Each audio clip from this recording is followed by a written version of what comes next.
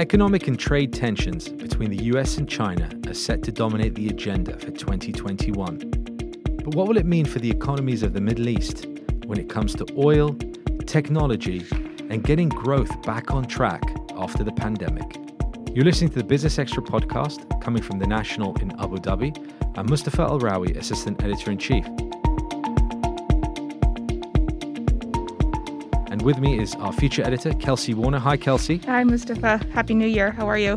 I'm good. Happy New Year to you and to all our listeners as well. So, as I mentioned at the top, we're thinking this year one of the biggest topics is going to be how the US-China sort of trade, economic tensions, conflicts, probably conflict now, low-level conflict, if you like, is going to play out, what it means for the UAE, the Gulf, the Middle East itself, oil, technology, healthcare. Right.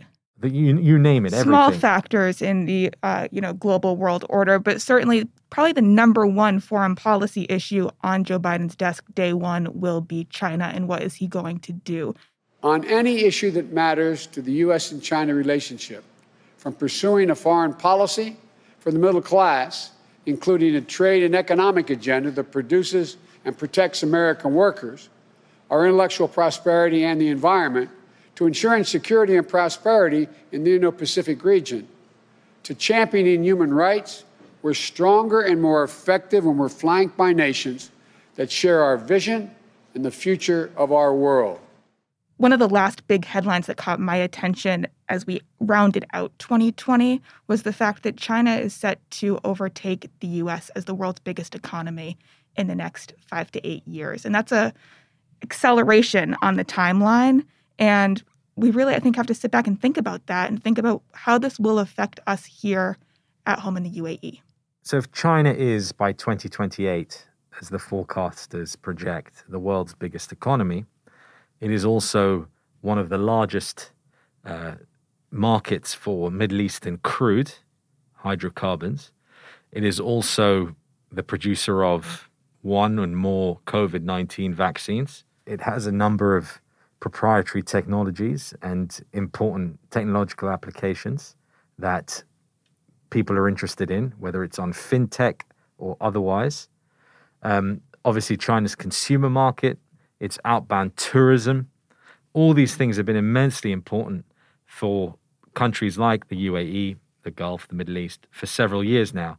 And once China takes over the US, assuming that the projections are correct, then does it feel like we're seeing a step change in which country is the most influential when it comes to trade and business in this region? An unseating in a new world order, really. And I want to actually ask you, you're more energy-minded than I am. I tend to wear the tech hat in this duo. What to you, from a crude demand perspective, China is the biggest consumer producer of coal, but they're still a signatory in the Paris Climate Accord, which is the U.S. is not. Biden has pledged to re-sign it day one. But from a green transition, where does China sit? And is the U.S. kind of having to make up for some lost time when Biden arrives January 20th? Energy, politics, that all has been ongoing and sort of steaming in the background as the war of words and, some of the actions. And then the reality on the ground is that, the biggest export from the Middle East is oil. And then we also had in the same news cycle that Iraq has signed a very unusual deal with an unnamed Chinese oil company to sell this year's crude exports in advance for $2 billion before they're loaded. Usually the payment comes in about a month after the oil is loaded. In this case, Iraq, having its own economic and financial crisis, needed the cash as soon as possible.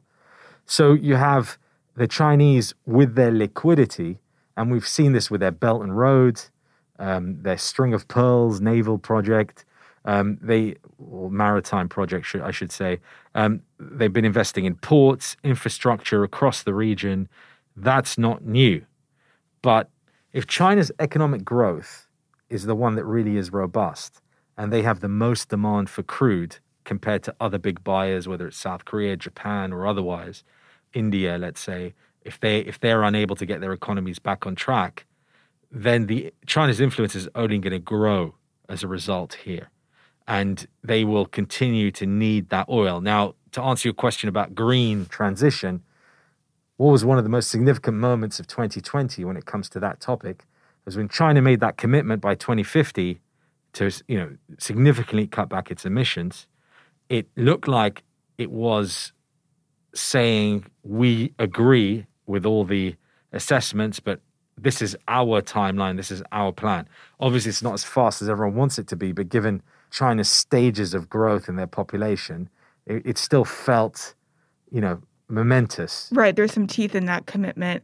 I mean, speaking to the trade point, your point about Iraq and the oil deal is really well taken, and thinking about China as a good customer, whereas the U.S. has really become isolationist in its energy policy because it's now energy self-sufficient. So it's no longer a good customer.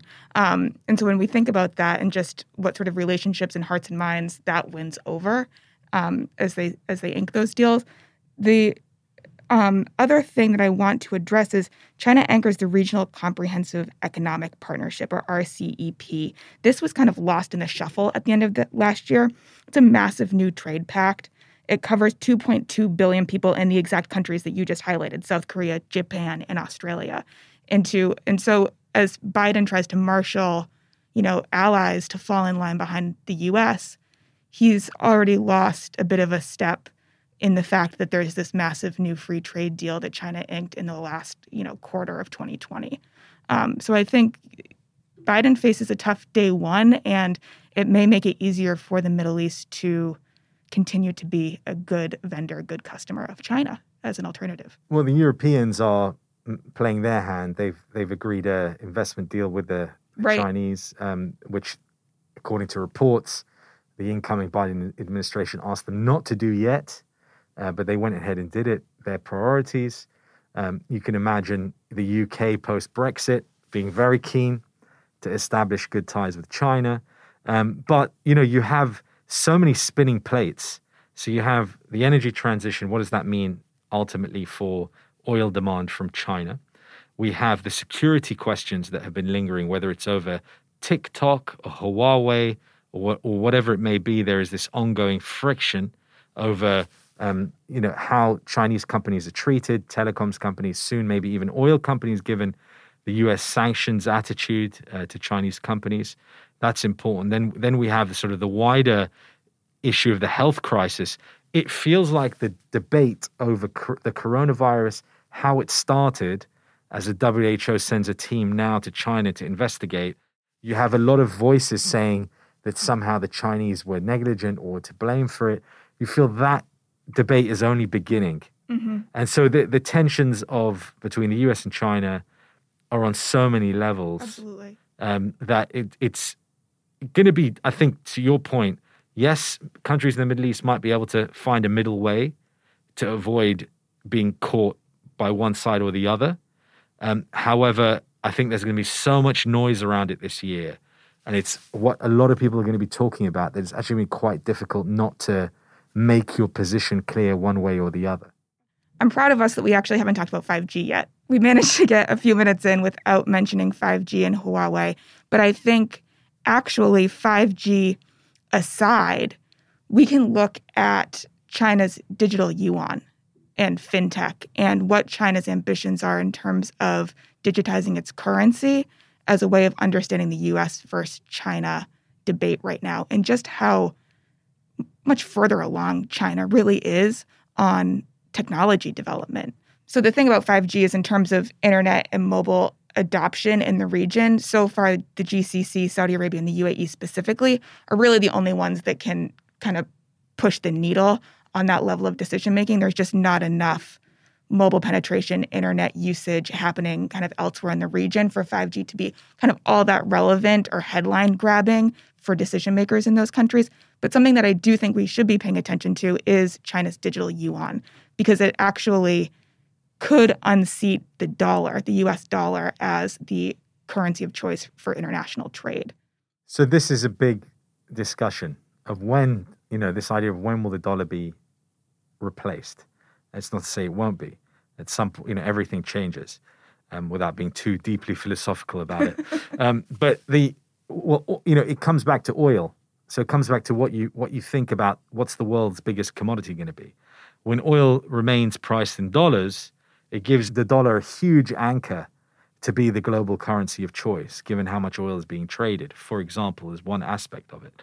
If, to your point, if the green transition means that, oil becomes less of a factor, then that opens up a whole world of possibilities when it comes to the new currencies, particularly with fintech. But I want to come back and say, China seems like it has the momentum. And if it didn't have the momentum, you wouldn't have the US so worried about it. But if we actually look at things toe to toe, yes, 5 to 8 years, China could overtake the US. And yes, in certain areas, like you said, digital currencies, perhaps the Chinese have an advantage. But if we look at the kind of big guns that the US have, and we look at Silicon Valley and the big tech companies, and you look at Google, you take Facebook, you take Apple, and all the others in that But really sector. The big four Yeah. who dominate so much of the oxygen in the room always. Exactly. Yes. And so since China has the world's largest population, the second largest economy, yet search is dominated by Google. Baidu is number 2, and it's a long way away number 2. That doesn't mean it might not come back, but you've got that, the language, the culture, these are all factors at play. In the Middle East, if we come back here, for decades, the pivot to the US, even though they've been moving towards the East and China and India for very smartly, very astutely, and very, very cleverly, they've done it very, very well over the last 10 to 20 years. They have a security discussion with the US about security in the region, which is very important, that they're just not having with the Chinese and the Indians, for example. So that's always going to be there. And you see it when they do deals with Boeing, they do deals with other US defense contractors in this region. They're not doing deals with Chinese defense contractors. Right. And even when it comes to cybersecurity, where will they be looking for that? Would it be Israel? Would it be the US? Probably. More likely than China or elsewhere. It's an interesting point, though, because when you look at the fuel and the brain trust going into the UAE's AI ambitions, much of it actually is coming from China. The arrival of SenseTime to Abu Dhabi shores last year, I think, was a good indicator of where allegiances lay in terms of artificial intelligence, which underpins much of, our future ambitions around security and defense. So it almost is a hybrid approach when you think about it those are definitely growth areas. Those aren't legacy brands like Lockheed Martin or Boeing, but it seems like the UAE is actually holding both, not in tension, but together, actually. Yeah, and we've seen it mirrored in the approach to, if we always come back to hydrocarbons and oil and gas, and we come back to the point that if you look at the concessions awarded in the last couple of years in Abu Dhabi, there's been room for companies from all over the world, US, China, Europe, India, elsewhere, and that approach that there is enough of the cake for everybody helps with the larger discussions. But again, it depends on how tense it gets between the US and China at the top level, how much noise there is. That, if there becomes a pressure point, whether it's 5G or Huawei or something else, of how you can diplomatically move around that. But I also want to say that, the US, that with Strata building, the Al Ain manufacturing aircraft parts, is making N95 masks, they're making them with Honeywell. Mm-hmm. So, there's still these deals going on with the US. Mubadala's had an incredible, Mubadala Investment Company had an incredible 2020 in terms of activity. How many of those deals, they do a lot of deals in China, they have partners in China, but how many of those deals that they're looking at have the US Silicon Valley private equity angle, looking at tech? And then even, as we have these tensions at the high level, you still have, for example, Tesla, an American company, looking at selling the most number of electric vehicles in China. Right, and now manufacturing in China. Tesla vehicles now rolling off assembly lines in China. They may soon find that they have more in common than they do different, is what I'm starting to think, actually. When you think about the fact that China, in recent months, has actually started to think about antitrust, which makes the big tech conversation not an American issue that's also being fought out in the EU. It becomes a global issue where some of the largest tech companies, Tencent, Alibaba, Ant, are in the crosshairs of antitrust conversations. I think I have to acknowledge the fact that Jack Ma has gone to ground as a result. We saw, today, sort of the breaking news has been Jack Ma is quote unquote missing. We don't know what that means. There's huge speculation. But I want to talk about the fact just that antitrust is now a global issue, and it's bringing major companies, not just Google and Amazon, to the fore. And that's really interesting. We'll have to leave the discussion there. Kelsey Warner, the National's feature editor. Good to be here. I'm sure we'll pick up this discussion again later in the year. No doubt. That's it for today. If you enjoyed the show, please do subscribe or leave a review. All that remains is to thank our production team, Arthur Edison and Aisha Khan, and you all for listening. Do join us again next time.